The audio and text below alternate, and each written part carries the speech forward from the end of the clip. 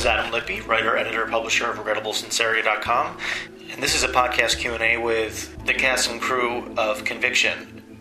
Director Tony Goldwyn, actor Sam Rockwell, and the subject of the film, Betty Ann Waters, who is played by Hilary Swank in the movie. Now, it's a pretty standard Q&A. There were 7 or 8 reporters in the room. However, recently I got a complaint about using someone else's questions. I'm not really sure why, but because we all use each other's questions. And it's not like they didn't know there was a tape recording. So what I've done is I've replaced every single other reporter with a really terrible impression of Alan Arkin and asking the same questions that they would have, but paraphrased, so it's not exactly the same. So I hope you enjoy that, apart from all the facts and nuggets that you will learn about Conviction. Although you should note, one of the most interesting things is something that Sam Rockwell let slip, where he, under his breath, sort of says, I still really like the reshoots. There's a whole thing in the movie there's a compromise feeling, so look out for that. Q&A starts with my question to Tony Goldwyn about his actual acting performance in the remake of The Last House on the Left. Enjoy. Do you mind if I ask you a quick question? Please. I always like to get the absurd questions out of the way, and I always have absurd questions? Yeah, 10 absurd questions I write down. The first was, this is sort of on how to operate a microwave. Oh, I guess I see where this is going. You do see this is going. Okay. I have never seen anyone use a microwave with the door open, but I had wondered if part of the reason that you agreed to that was to perhaps get this financed? I'm sorry, agreed to what, to the microwave? To do the house? Yeah. Why, because it was so terrible? No. Like, as in, it was, you haven't been acting a lot lately. Right. And so I figured part of it might have been like a deal of some sort to... No, it had nothing to do with it. Okay, I was just curious. Totally different job, yeah. Talk about the movie. No, they were unrelated. Okay. That was just... Well, it is about the movie, sort of. Yeah, kind of, but... Yeah. And whose idea was the microwave? Because that made me laugh, that scene. But I guess the writers of that screenplay. Yeah, okay. I think so. Yeah, it was a tongue-in-cheek, I assume so. Wes Craven type piece of silliness. Yes. Yeah, macabre silliness. I don't think you could actually blow someone's head up with No. I when I saw that, and then when they started advertising it in the trailer, I'm like, are people going to realize like the first hour and 45 minutes is like dead serious and brutal? Yeah, exactly. Yeah, no, I just didn't know what I was told. Which after you direct movies, you're relieved to be able to just do what you're told. You've directed episodes of Justified, Dexter, Damages. How's it different directing TV compared to a movie? It's very different. Directing television is like a workout, really, for me. I started doing it because it's very difficult to get movies made, and I mean, if you direct a movie every couple of years, you're a prolific director. You know, I've not been directing that long, and when I was asked to direct television, I thought I'd give it a shot, and the time pressure you have you have so little time to do it. It's like going to the gym as a director. You have a very limited shooting schedule. You have to get it. To me, it's a technical exercise. Particularly if it's no fun if you're not working good material, but working on good writing like the shows you mentioned. You know, you have a real opportunity to go in and make a really good hour of television with great writing and great actors, and you have usually about 8 days to shoot it. And you just are in the cutting room for about 4 days. And it's a kind of a different, there's many similarities, but at the end of the day, it's also not your responsibility. You turn it over to the producers, and they're the ones that are the deciders. Whereas in a feature film, the director is the decider of everything, and it's a much bigger. I use it as kind of exercise to keep myself in shape. Yeah. What do you feel is your personal stamp you bring to a movie as a director? You know, maybe the films that I have done have had a commonality of style because they all tended to be somewhat intimate character studies. You know, and I look at television that I've directed where I'm showing up to service that, where the style might be much different. You know, I will adapt to that. The material drives it. However, my style tends to be, the way I would define it so far, the thing that I tend to adhere to is I never want my work to be front and center. I feel like I would rather the directing be more invisible, you know, stylistically, so that it's about that the characters feel very, very real, and that the world feels very real, and that I'm not creating a style that's between the audience and the characters. That doesn't mean you might not do some really cool shot, but it has to, for me, it would have to be organically motivated and serve a real storytelling purpose. Whereas some directors just are incredible stylists and they create a whole visual style that has a whole life of its own. That's just not how my brain works, maybe because I'm an actor first. So that would be the common. So that's what I would typically bring to it. There's directors that my sort of directing hero would be like Mike Nichols, who his work I find like that it's always very much about the people, and yet some of his films have incredible style, but it always feels very unadorned to me, and very like it's about the people and the heart of it. So he's someone who I idolize in that way. A lot of Hollywood movies are described as too good to be true. In this particular case, the facts are just so cruel that an audience might have a hard time believing it. How do you get the audience to believe that this really happened? Because it's all about the people. What drew me to this story first was not the outrageousness of the story, but I was moved by the relationship between Betty Ann and Kenny. So when I first heard about this on the news, it wasn't what you would conventionally think, oh, this is a great idea for a movie. Look at what this woman did. What blew my mind was I thought this woman spent 18 and a half years on an act of faith. And what is that about? And what is that relationship that she had so much faith in her brother? I thought, what if he was guilty? He could have been guilty. What if he was innocent? What if she, Sam Rockwell is. What if she'd been unsuccessful in getting him out and could never find a way, and he spent his life in prison? Would her faith in him have been in vain? And for me, the answer was no. So, to me, that was at the heart of the film for me, of this love story between a brother and a sister. So, it had an emotional core. To me, that's what it's about. It's about the transcendence of love. I didn't really have an interest in making a great legal drama or a courtroom drama, which is not really, but that wasn't the appeal to me, although I find that appealing, that's sort of really interesting and extraordinary and fascinating. But the emotional entry point is the two of them. And that, I think, is how you draw an audience in. And, fact is, in this case, stranger than fiction. We can't make this stuff up. And we didn't. But I don't need an audience to know that it's true, because it has to stand on its own as a work of drama, whether it's true or not. If you're going to make a movie of it, or I should make a documentary. Sam, did you have to have a certain amount of faith in the system? That the system would prevail in the end? It was much more dismal than that. No, I had to sort of not have faith, actually, in order to play at least the first three quarters. At least the first three quarters of the movie.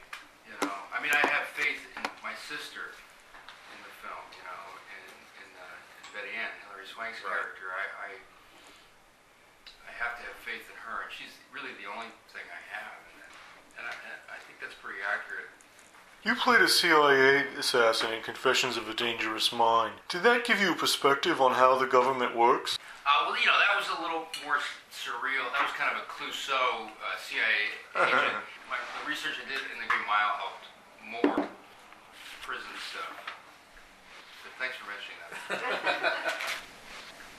What's your favorite scene in the movie? Why don't we ask Betty Ann? Yeah. What's your favorite scene in the movie? That's a good question.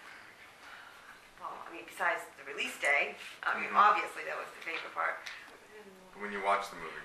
When I watched it, Juliette Lewis. Hey, that's one of my favorite scenes. Isn't it? Because everything else is like, it's dramatic and it's sad. That part it brought a different kind of tear to my eye. It was like real justice, because Juliette Lewis looked just like Roseanne, acted just like her. Well, her parts were taken from actual transcripts. That's how she talks, and that's the kind of person she was. So I can't wait for Roseanne to see the movie. I've been thinking about my favorite scenes. I would say, I'm going to say, even though I'm very proud of the reshoot. Actually, funny enough, I love the scenes with the little kids. First of all, the scenes in the police. The scenes break my heart, and I love Juliette Lewis in that scene. There's so many scenes. The scene where Hillary just drops to the ground, there's a wide shot of her, which I think is beautiful. It just tells the story. It's beautiful, and Hillary has so many amazing moments in the scene. But the scene I'm actually most proud of and it was surprisingly was the scene where we didn't have two cameras for coverage. The first scene after Kenny has tried to commit suicide, he comes in, and that scene, the one that we recorded actually, for some reason I was really impressed with on both sides. You know, I thought it was a really great scene. I mean, it's hard for me to pick a favorite scene. I love the whole, it's all one to me. But I had to pick one. It'd probably be the same one Sam said. I watched that and I just think their performances are so great. It's a very simple scene, but it's so honest. I think they both do incredible work in that scene. But that's a hard one. Where'd you get the energy to keep going for 18 years? I have to say, I think my brother. I think I got it from him. My brother always had faith in me since we were children. He always thought I could do anything, and he always made me feel that way. And in this case, he told me I could go to law school and become his lawyer and get him out of prison. Betty Ann, obviously this would be very stressful on you. How did you put this whole plan together? Well, it was stressful on me. I took each hurdle one at a time. The first thing I did was enroll in a community college, which kept his faith going. So I didn't know where I was going to go from there, so I just took one step at a time. Betty Ann, you didn't actually go to law school when you got your graduate degree. You got a master's in education. Well, I thought the whole goal was to get Kenny out of prison by becoming a lawyer. But what was the reasoning behind that? I took one extra year because I became a divorced woman. I was married when I started. I have 2 children. And the nearest law school from Rhode Island at that time was in Boston, and I lived in East Greenwich, Rhode Island, which meant commuting at least an hour and a half one way, or 3 hours a day. And I didn't even know when I started community college that when you start law school, you start with your class and you finish with your class. It's 8 hours a day. It's not a class here, a class there. I didn't even know that much about law school. So I could not possibly have commuted 3 hours a day with 2 children to Boston. So I figured I'll get a teaching degree and be able to go to Boston nights and weekends. So that took 1 extra year. But then Roger Williams opened in Rhode Island. So I got into that law school and didn't have to worry about commuting to Boston. The search for the evidence. How close to the truth was that, or did you guys dramatize it? That was pretty accurate. What happened was I was hoping to get Barry Scheck to help me earlier than I did because I was afraid that if the authorities in Massachusetts knew that I became Kenny's lawyer and was looking for his evidence that somehow it would be destroyed or lost, then I couldn't wait any longer. So I had friends of mine call, and I would call also and say I was somebody else, and that I was doing a paper, and it was on the Waters case. And so I kept calling until Mrs. Halloran got sick of people calling, and she did go look for the evidence. And that seeing and finding the evidence, that's all true with the paper on the box. And because in Massachusetts, they don't have DNA preservation statute. So even to this day, it can be destroyed. Every other state has one except Massachusetts, and they don't have a DNA statute that gives prisoners access to DNA evidence if it can prove their innocence. So maybe that scene was very true. In fact, when we were on set, we had Betty Ann actually put the box together exactly the way it was. Because Mark, our designer, had created the stationery that was exactly like Betty Ann's stationery, but she actually wrote I wrote all over it. What is it? Do not destroy. This evidence is going to be used for post-conviction relief. Right, and she signed her own name, Betty Ann Waters, so that was all her, exactly as it was in the real thing. Tony, I heard you on NPR this morning promoting the film, and you mentioned that you had to find a balance between the truth and dramatic license. Mm-hmm. And one of the key things that was left out of the film is that Kenny died 6 months after he got out of prison. Mm-hmm. How was that? Was that one of those exclusions where you thought, well, it would seem like a letdown, or? Well, to put it simply, yes, but there was a very long process to come to that decision. I originally really wanted to put it in, and it was in the script for a long time, because I felt 2 things. I felt a certain obligation to the truth, but more than that, the movie to me is about the transcendent power of love. As I said to Betty Ann once, not long after we had met, she was talking to Pam and I, and this was not too long after Kenny's death, and we'd spent several days talking, and we were talking a lot about Kenny, and she was grieving, and she was crying, and I said, Betty Ann, whether Kenny lived for 6 months or 6 years or 60 years after, he experienced something that most people don't in their entire lives, and that's the knowledge that you're so completely, deeply loved and known by another human being. So that was an incredible gift, and he died, a happy man because of that, and a rich man because of that, however long he lived. And I felt that so strongly that I felt it was like a challenge dramatically to see, can I tell this story with that conclusion and still have the audience feel that I know this is tragic, but I'm left with her at the end, and we wrote it this way, where she was at the lake actually alone. And the way we had it in the script was you had this terrible, tragic death, and then you had Betty Ann alone, and she was remembering this scene, which is currently the end scene of the movie, where they were talking at the lake, and she remembered, so I thought, will that be deeply moving and powerful? But people that read the script were absolutely devastated by it, and they couldn't recover.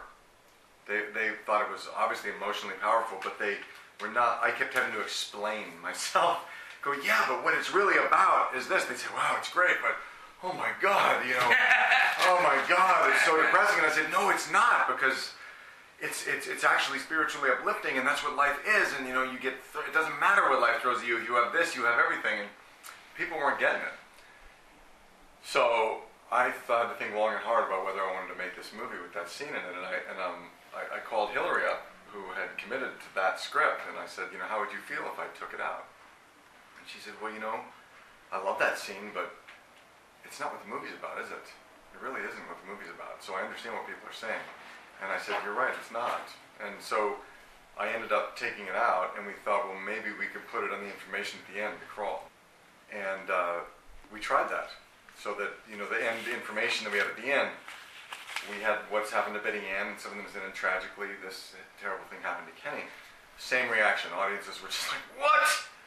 Oh, whoa, and it yanked them out. And there'd be a couple of people in every audience we screened it for who would say, wow, that was amazing, I'm so glad I knew that. But 98% of the audiences that we screened it for said, you just ruined the movie for me. I couldn't, I was feeling so much, and then that, and it became all about that to me. And it's not, as Betty Ann says, the movie's not about Kenny's death, it's about Kenny's freedom. And more than that, for me, it's really about the power of the love between these two people. It's a love story, and it's not a love story where she actually died.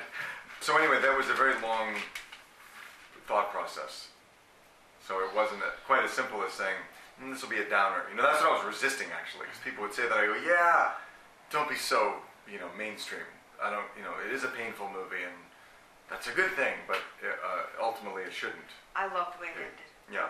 And you were very happy when I took it out. Kenny would be very proud that it ended this way, because it was about his freedom. Right. So I'm very happy. Sam, did playing this role linger with you in a spiritually uplifting way? I got that when I saw the film for the first time in Toronto. I got that kind of feeling, a kind of euphoric feeling from seeing the film. But as an actor, I was, when I was doing it, it wasn't like that. It was miserable. I was in it. We were in the shit, as they say. But it was still fun in a hard-working, sweat and tears kind of way. What interested you about the role? Well, it's a great part. It's like it's got everything. It's got it all. It's got everything you want to do. It's not very articulate, but what is it about that part? I don't know. You get to do. Well, he's so multifaceted. He's got so many opposites. Kenny, he's a man of opposites. He's, that first scene when you meet him in the bar tells you everything about Kenny. He adores his child. He's devoted to this little baby, and he's bringing him to the bar. But he's dancing with his baby and love him. And then out of nowhere, he gets into a violent altercation with somebody, and then he becomes a clown and charms everyone in the whole place, and everyone loves him, and he takes his clothes off. That is just so. That duality in Kenny that's pretty like. Yeah. That's fun stuff. It's fun. We've been talking about this for a very long time too, Sam and I. Over the years. So anyway, go ahead. Why did you choose Hilary Swank, and what did she bring to the film? Well, I'll take that one first. For me, Betty Ann, here's what was extraordinary to me surprising to me when I met Betty Ann. Having heard the basics of the story, enough to get me interested in doing it, I was driving up to meet her, and I imagined, given all that she'd suffered and struggled and prevailed over, that I was going to meet a very outwardly tough woman who I was was a little ready to be a little intimidated by her. You know, someone who wore her scar, or sort of had an armor to her, and was a salty, tough, kind of like, don't mess with me type woman. Kind of like, I sort of, maybe because Aaron Brockovich was sticking in my head of that type of a woman who, and then the door opened, and here's Betty Ann, who's this bright light, just this sweet, humble, funny, super smart, but completely modest person, and what you get most from Betty Ann is her heart. And I thought that was extraordinary, and I fell in love with her immediately, and was like, oh my God, of course, that she's all about love. It was hard to get her to admit that she'd done anything extraordinary, because she's like, I just did what anybody else would do. I just had to tell my brother. That's it. I didn't do anything, really. So that said, I realized that was the heart of this film, and I needed an actress who had that in her essence, and yet who had the steel spine and lion's heart that this woman has, and yet doesn't need to prove that to anybody. And there are very few actresses who have that ability to struggle and fight without losing their purity, I guess, their heart. And Hillary has that exact quality as an actress and as a human being. She's all heart. And that's what drives her with it. Even in $1 Million Baby, when you think about that, she's playing a violent boxer, and yet she was this innocent girl who just wanted a box. That's all she wanted. She just felt at home in that ring, and that's when she was at peace. And yet she was in a violent thing. And so when I saw that movie, I said, that's Betty Ann. And I honestly can't think of another actress who embodies that. There was a different actress originally attached to this, who I before I ever saw $1 Million Baby, who chased the part and is a brilliant actress. But I think who would have played Betty Ann in a much darker way, would have been more about Betty Ann's suffering, and would have been a heavy thing, and not that would have been bad, but it wouldn't have been Betty Ann. So that to me was what that fierceness is, a very unique kind of fierceness that Hilary Swank and Betty Ann Waters both share. I don't know how you guys feel about it. Yeah, that's my spiel. That's great. I would second that. Everything Tony just said is right on. I mean, Hillary's one of my favorite actors. So, people are sort of saying, "Oh, it's like Aaron Brockovich," but it's actually more comparable to. It's more of a sort of straightforward, dramatic version of the character that Frances McDormand played in Fargo, in a way, because, or Silkwood, because it's someone Silkwood, yeah. you might underestimate. Someone being right here, because they're a nice person. So you go, oh well, you might underestimate them, and then but Tony's right. There's this steel spine there, so don't underestimate them. And I think that's what that juxtaposition is what Hillary was able to capture, and it's one of the most vulnerable kind of maternal parts I've ever seen Hillary do. She has a soft side that I haven't seen before. And I think she is uniquely qualified, for all the aspects of this character. I say that because you're sitting right here. I have to say about Hillary is, I don't have anything to do with Hollywood and casting her, but she would have been my first pick. I saw Boys Don't Cry and $1 Million Baby, and I just loved her in it. And when I met her, I'll tell you just two quick stories. The first time I met her, she came to my house. I opened the door, and Tony was with her, and Sam was already there.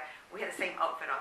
She had this black turtleneck ribbed sweater on, jeans and black boots, and I'm like, it was like I knew her for the longest time. She came in, I made her breakfast. She's looking for fig jam in the refrigerator. It was great. And then another scene that I'll never forget is during filming, and we were filming the day that Kenny was released, and she was crying her eyes out. And she came over to me, and she's saying, everybody says there's a good side to everything bad that happens, but I don't get it. There is no good side to what happened to Kenny. And I had to console her. That's how compassionate she was. So those two things will always stick in my mind. Did she get the accent right away? Oh my God, yeah, I feel bad for her. She sent her dialect coach to my house for 2 hours and taped me for 2 hours and was constantly listening to me. So I think she did get it. I feel bad that she had to talk like me, but... She memorized the entire 2-hour tape. That's how she learned the accent before she ever worked on the script. Right, before she ever met me. She'd work every day with her dialect coach on the Betty Ann's tape. She's fierce. Yeah. She works hard, that girl. No joke. One night she jumped into the van after working, 12 hours one day, and she usually has her own van to take her to her trailer.